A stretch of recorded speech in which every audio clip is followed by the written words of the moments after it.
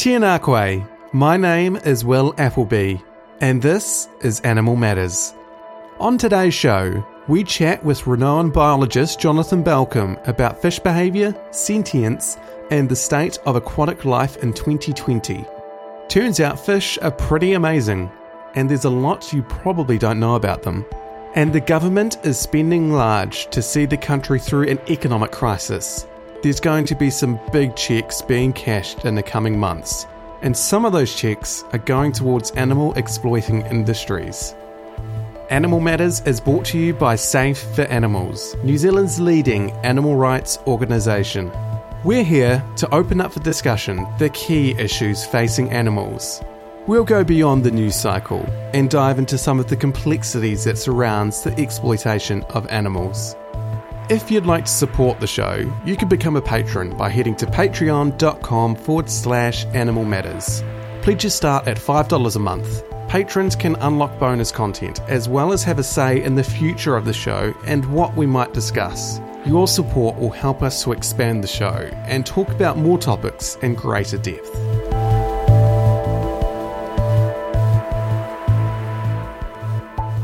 In 1991, we had the mother of all budgets. This was the first budget delivered by the new National Party Minister of Finance, Ruth Richardson. Her economic reforms became known in the media as Ruthanasia, which is essentially an extension of the neoliberal reforms introduced by the previous Labour government. Massive cuts were made to welfare and spending. 2 weeks ago, Finance Minister Grant Robertson delivered his new budget, which lays the groundwork for New Zealand's economic stimulus. What do we call this one? The Big Daddy budget?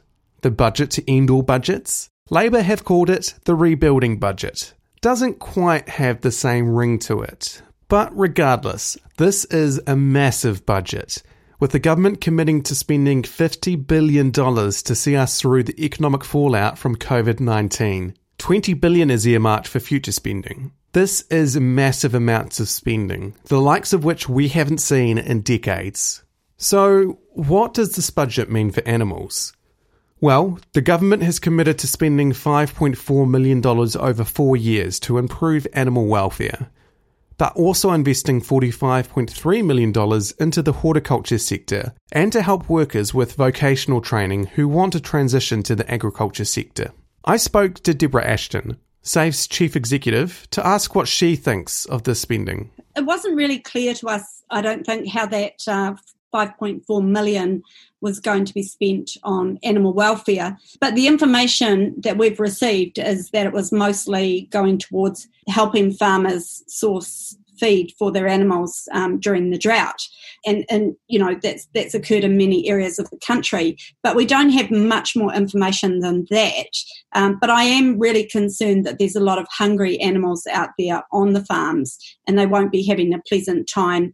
And even with this handout, I doubt it's really going to be enough. The key issue there as well is that on a good day, MPI does not have the resources needed to really fully cover off animal welfare. So on a bad day, which is through drought and the challenges of a pandemic, I'm still not really sure that that money will go far enough to addressing the key issues of animal welfare. And I guess that's perhaps why we need to start thinking about, you know, is farming animals the right thing going forward. Maybe we need to think about less farming and more horticulture. Further to that, they've included spending for horticulture in the budget as well. Both with the animal welfare and horticulture spending, there isn't a lot of detail in there, is there? No, there isn't a lot of detail, but I think that generally we can expect that the majority of that money, and from what we've heard, is that it is going towards helping farmers source feed. So it's not necessarily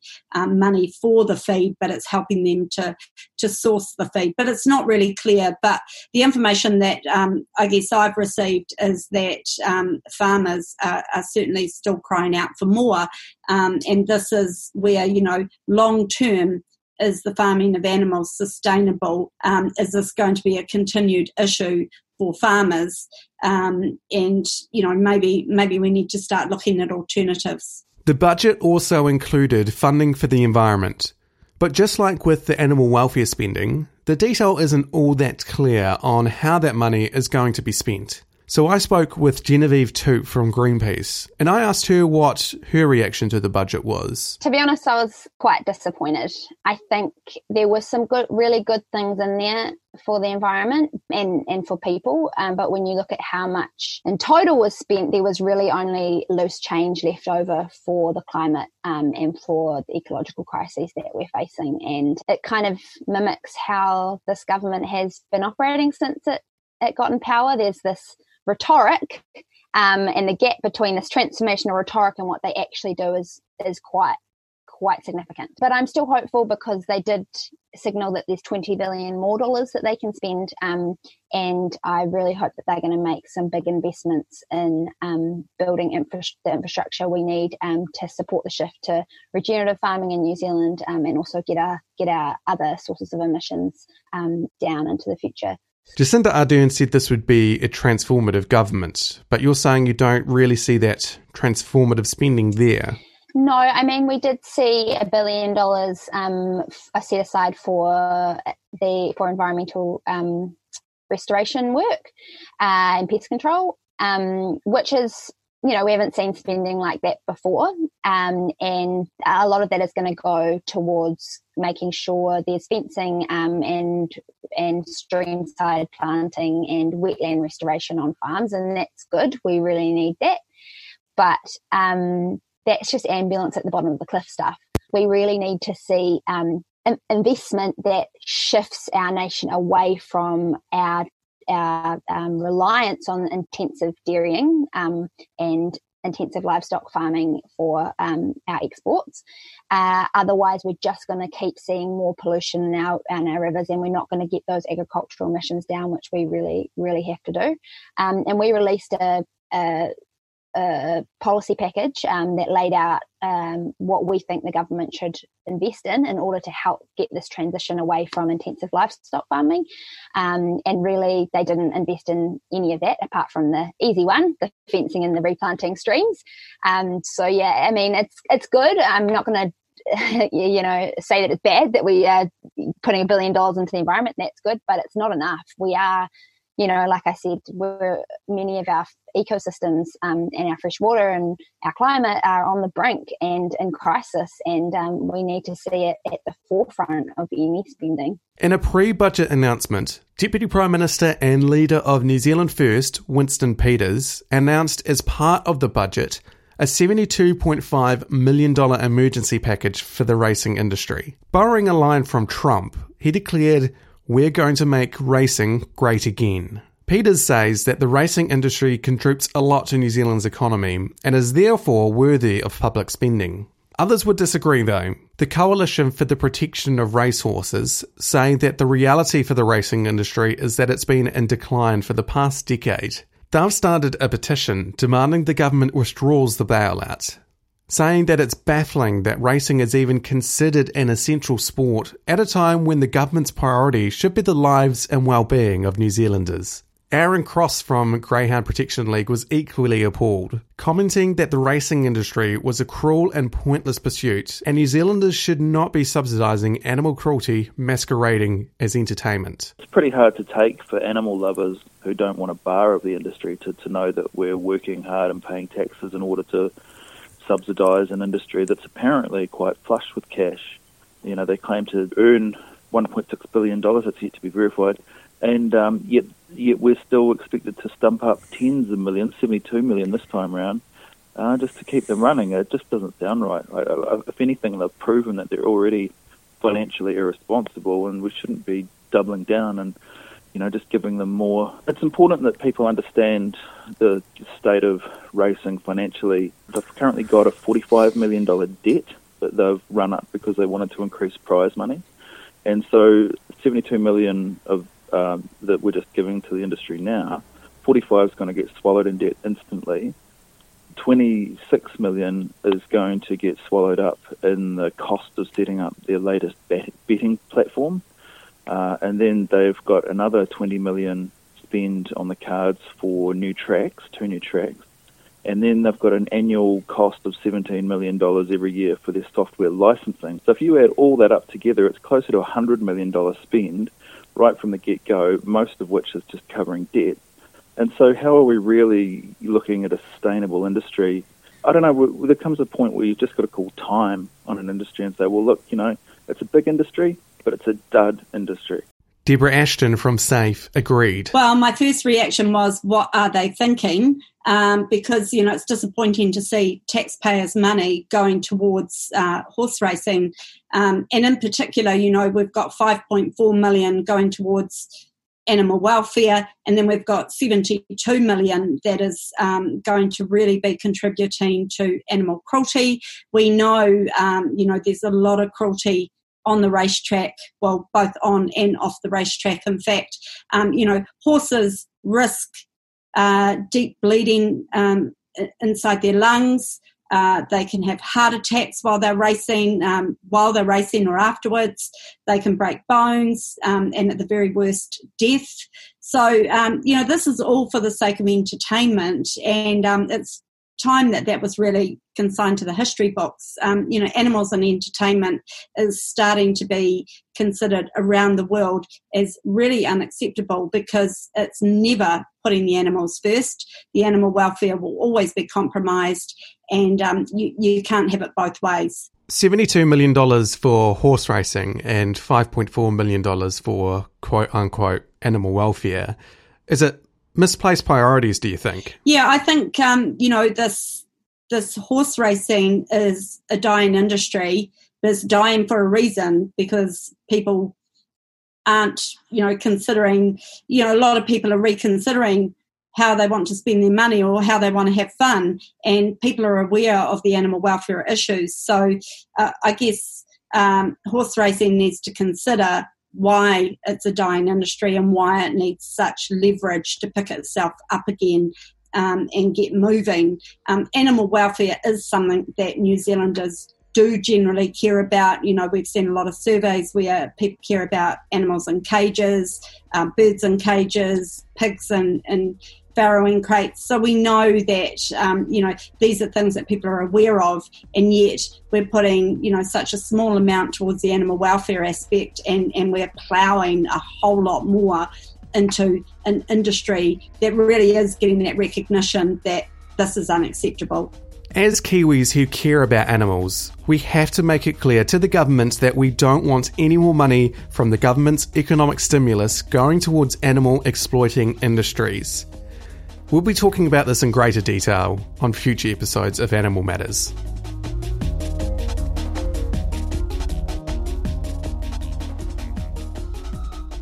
Today on the show, we are joined by Jonathan Balcombe. Jonathan is a biologist with a PhD in ethology and the study of animal behaviour. He was formerly the Department Chair for Animal Studies with the Humane Society University and Director of Animal Sentience with the Humane Society Institute for Science and Policy. He now works as an independent author and has published 4 books, including the New York Times bestseller, What a Fish Knows. Jonathan, welcome to the show. Good to be here, Will. So to kick things off, the idea that fish don't feel pain has been around for decades. Since you're an expert in fish sentience and behaviour, perhaps this is one myth that you can put to bed for us.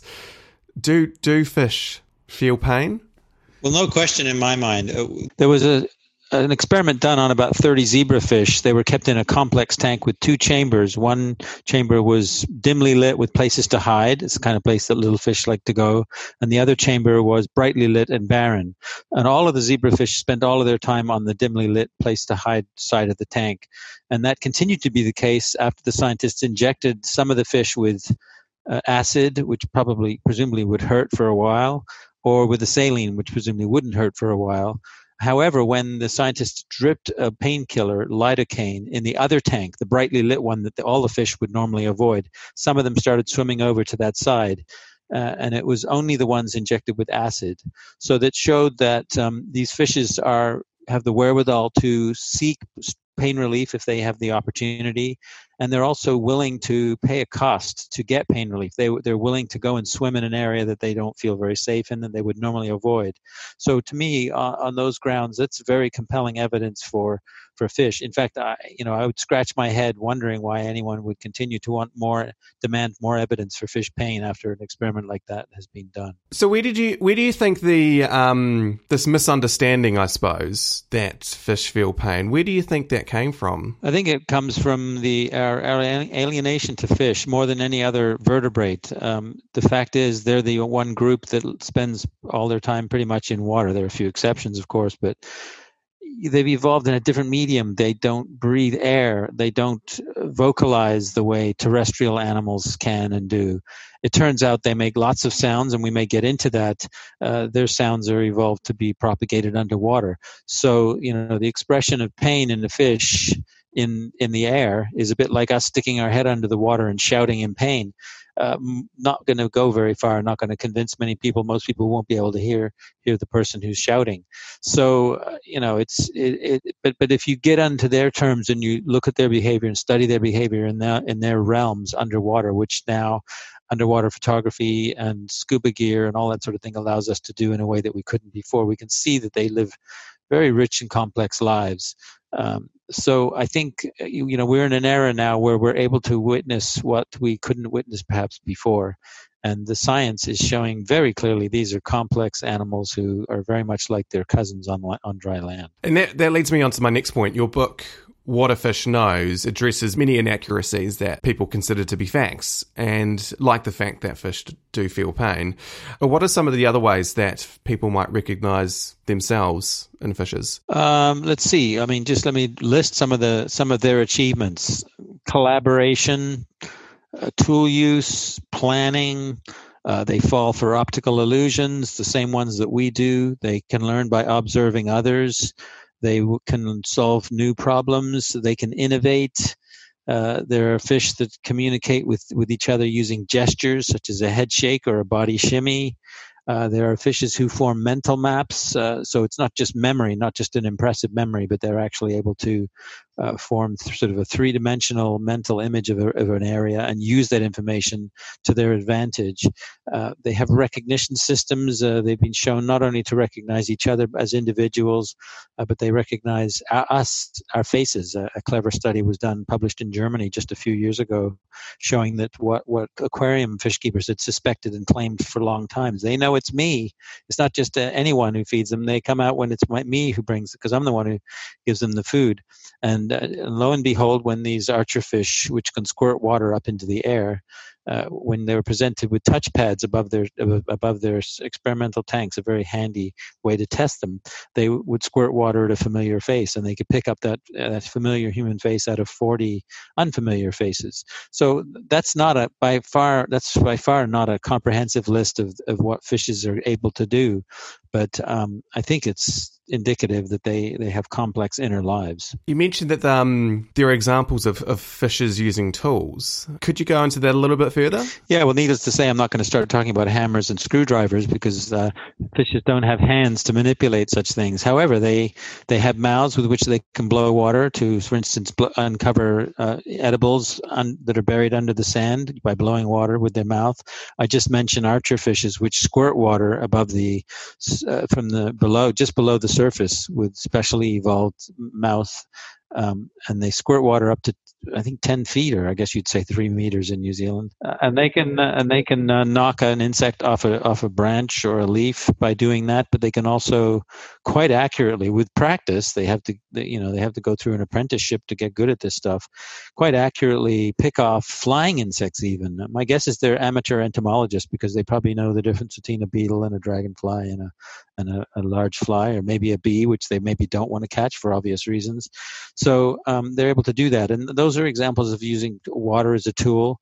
But also, there's some fishes which have been observed, and you can watch YouTube videos of this. It's all available, of a tusk fish of various species, and I'm sure they're not the only ones to do this, but they've been filmed uncovering a clam and carrying it very deliberately, probably with foresight as to where exactly they're taking it, to a piece of coral or a rock, which will then be used as an anvil against which to smash this unfortunate mollusk with a series of well-coordinated, well-timed head flicks and releases. Yeah, take a walnut in the shell into a swimming pool sometime and try and smash it against the wall of the pool underwater. You'll find that's not an easy task.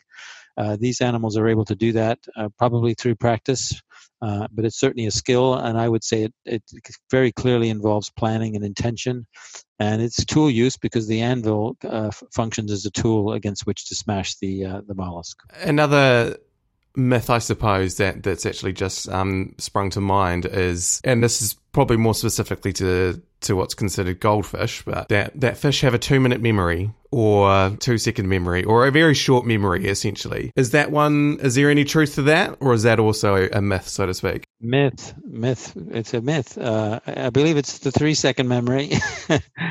I might have forgotten what you said, though, so I'm not sure.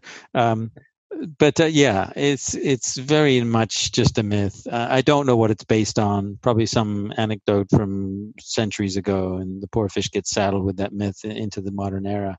An example from a researcher in Australia, Cullen Brown, he tested this with rainbow fish, which are very small fish, which I think live only 2 or 3 years through their full adult span.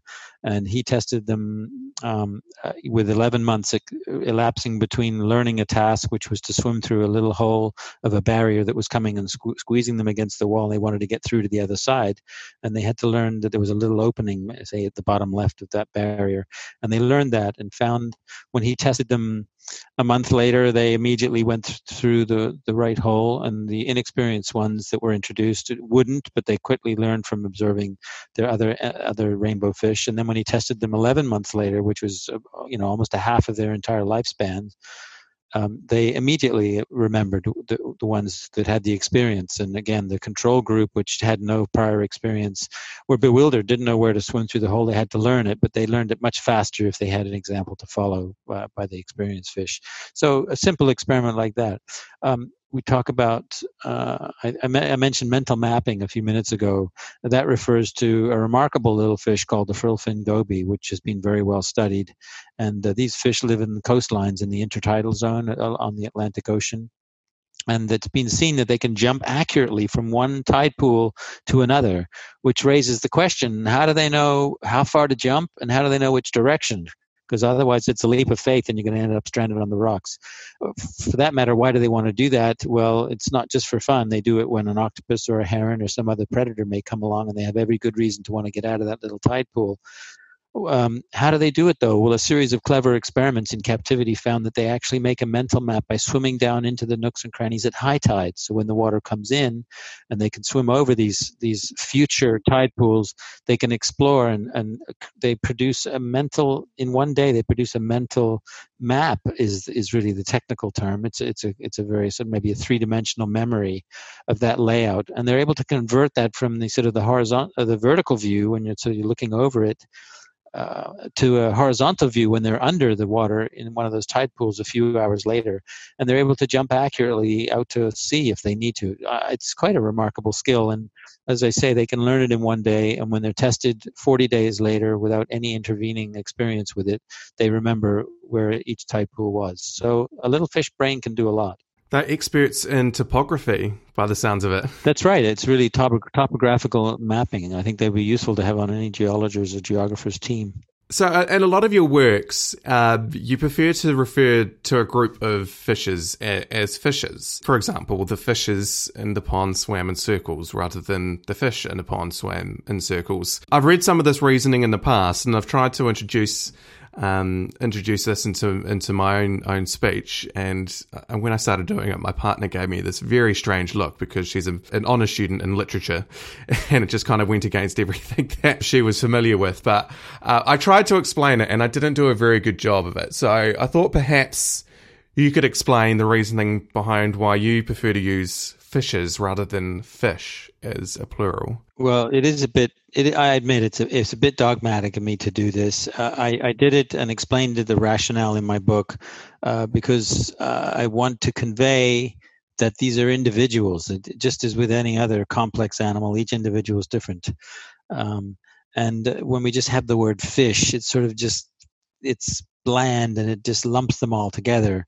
The word fishes is a legitimate word. It's usually in science used to refer to more than one species, but not more than one individual. And I know there's some other words like bison, and there's some other words that we use for animals that are referring to the plural, but we use the singular form.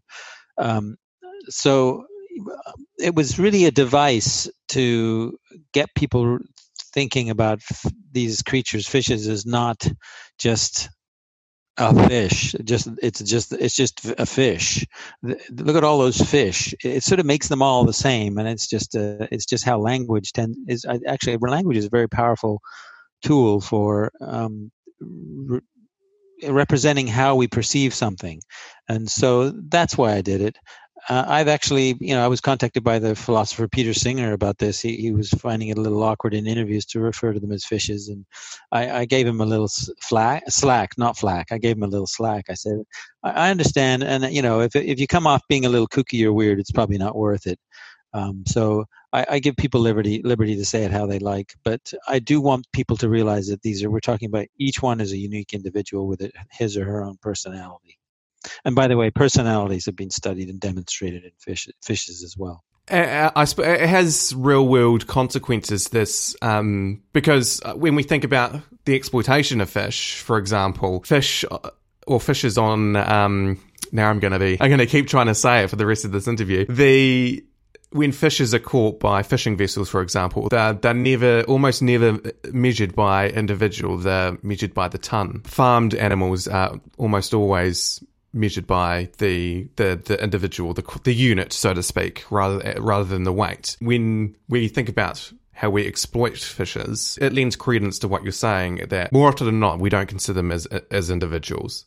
Yeah, and maybe partly that is that they're fishes and we're kind of alienated from them, but also just the numbers are so astronomical, it would be challenging to count them. But if you do some rough calculations based on the weight of an average fish, estimates of the numbers of individuals we kill every year for human consumption range anywhere from several 100 billion to possibly over 2 trillion. And I worked out that if it was a trillion or more, and you line them up end to end, they'd probably reach the sun and back, and you'd still have quite a few left over. It's just almost unfathomable, the numbers, and yet the astronomical numbers are utterly irrelevant to the individual in terms of how the fact that it remains that no matter how many you're talking about, everyone is a unique individual who has their own wants and needs and desires and pleasures and pains. I'll have to apologise in advance for this next question because it's not pleasant, but it's something that's been a growing trend in New Zealand over the last sort of 6 months. It started leading into Christmas last year, and just now we've been seeing more reports of it happening. But essentially, it's this growing trend of supermarkets selling live crayfish. Their selling point is that it's fresh. They can, when they cook it and serve it, it's as fresh as it possibly can be. Now, from animal rights, we're an animal rights organisation, so we advocate for plant-based veganism. So we're obviously utterly opposed to any kind of consumption of fish. But from a welfare perspective, it's something that we've been quite concerned about, because there is a risk that inexperienced home cooks could be putting live crayfish straight into boiling hot water, because they have to be killed in a certain way before, or else they're fully conscious when they go into this hot water. What are your thoughts about this? Yeah, well, first of all, we are now talking about a different group of animals. We're no longer talking about vertebrates when we talk about crayfish and lobsters and crabs. They're close relatives among the crustaceans. we were talking about a different group of animals. But that's no reason to dismiss them and just assume that they can't feel pain, which is a very widespread assumption. There's a lot of discussion and debate, or a growing amount of debate about that among scientists, which is good to see. It used to be just as tacitly assumed that these animals, because they lack a spine, they lack a mind, and they lack ability to feel anything and have any experiences. There has been some science done now over the last decade or two, in particular by Robert Elwood and his colleagues, formerly at the University of Belfast. He's semi-retired now, but he's done some pretty compelling studies on, for instance, glass prawns, a kind of shrimp. When they pinched one antenna and left the other one unpinched, the prawn protected and groomed the assaulted antenna and left the other one alone.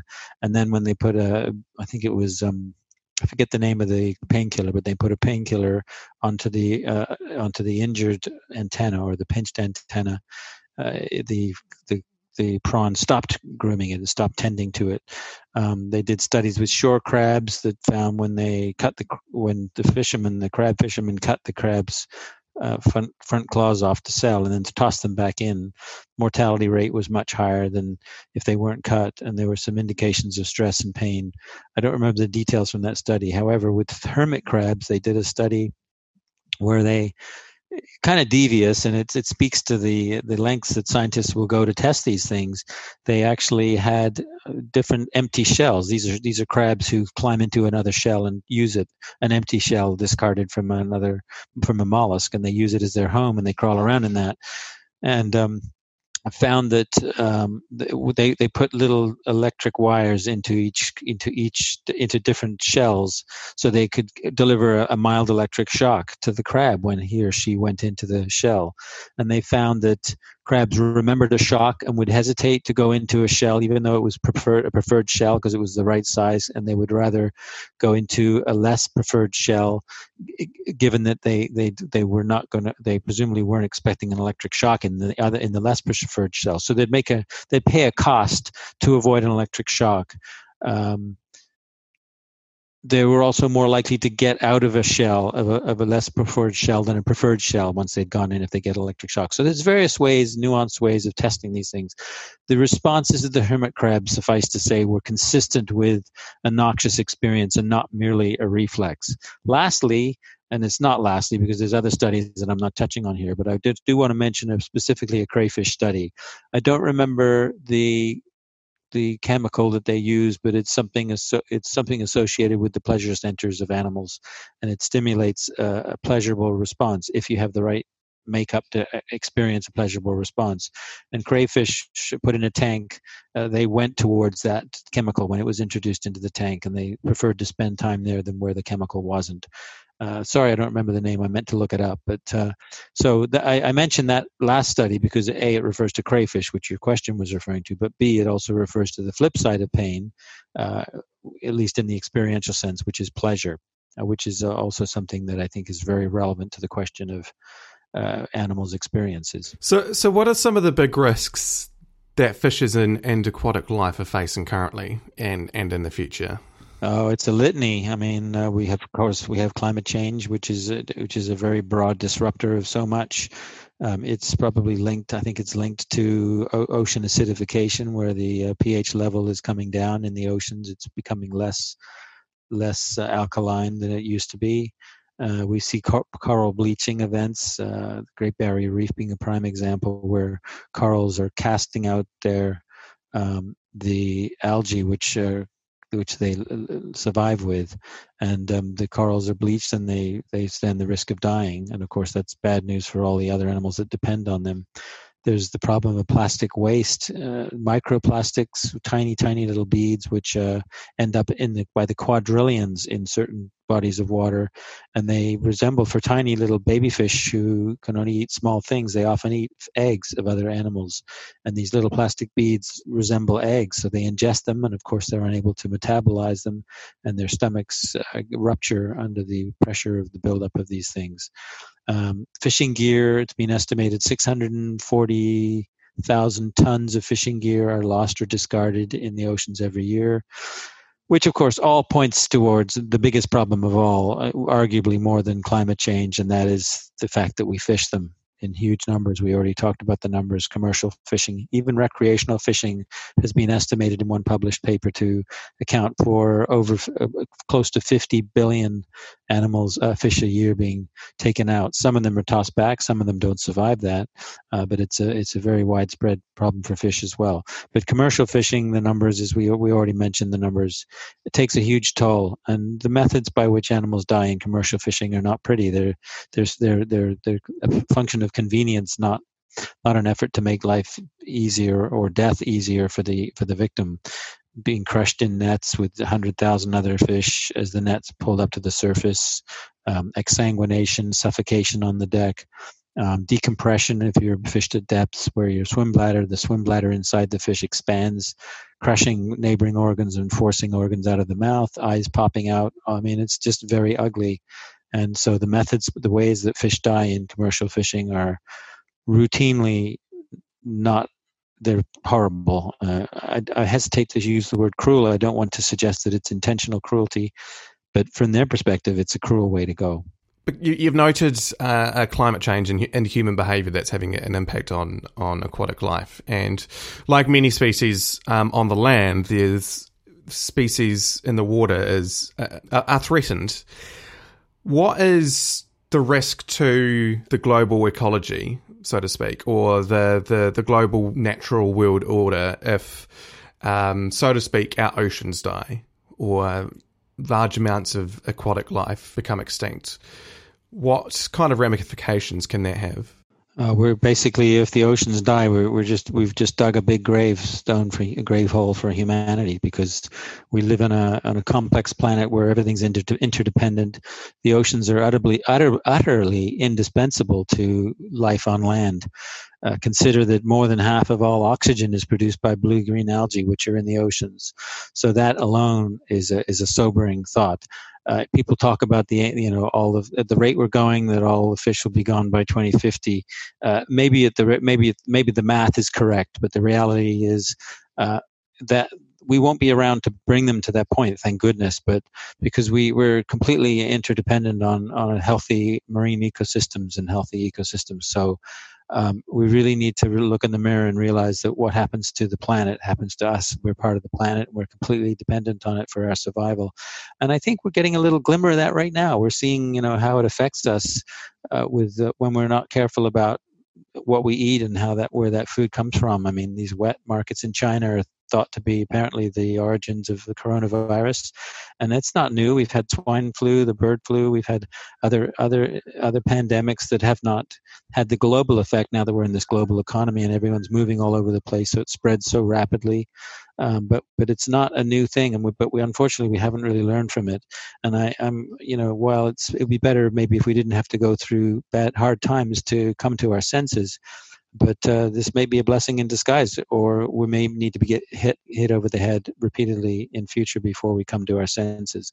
We need to stop acting like the planet is here just for us. We need to control our numbers. Talk about an elephant in the room. There's no discussion of human population control, or almost none. And that really is another ultimate influencer of so many of the problems that we face. There's simply too many humans. Do you think, you mentioned the current state of affairs and the impact that our consumption of animals, or how the consumption of animals has been implicated in COVID-19. Do you think this will be a wake-up call for some people? Do you think this could trigger a sea of change, so to speak? I think it will be a wake-up call to some people, but I'm not too optimistic that it'll be a sea change. I don't think the ramifications and the harms to us are severe enough. I'm not saying I want that to happen. I don't. It would be nice if we learned and proactively took the steps we need to do rather than reactively. But based on what I've seen from humanity in the past, I'm not super optimistic. I do admire humanity's innovativeness, humankind's ability to implement sweeping changes quickly. When you consider the end of the international slave trade, you consider the end of the success of suffrage to get voting rights for women. New Zealand, one of the, I think possibly the first nation to do that in 1893, if I remember correctly. civil rights. Animal rights is a great future social change that we hopefully will come to.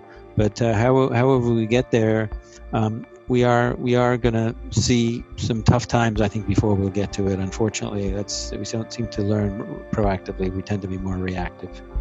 I hope I'm wrong. You've been listening to Animal Matters.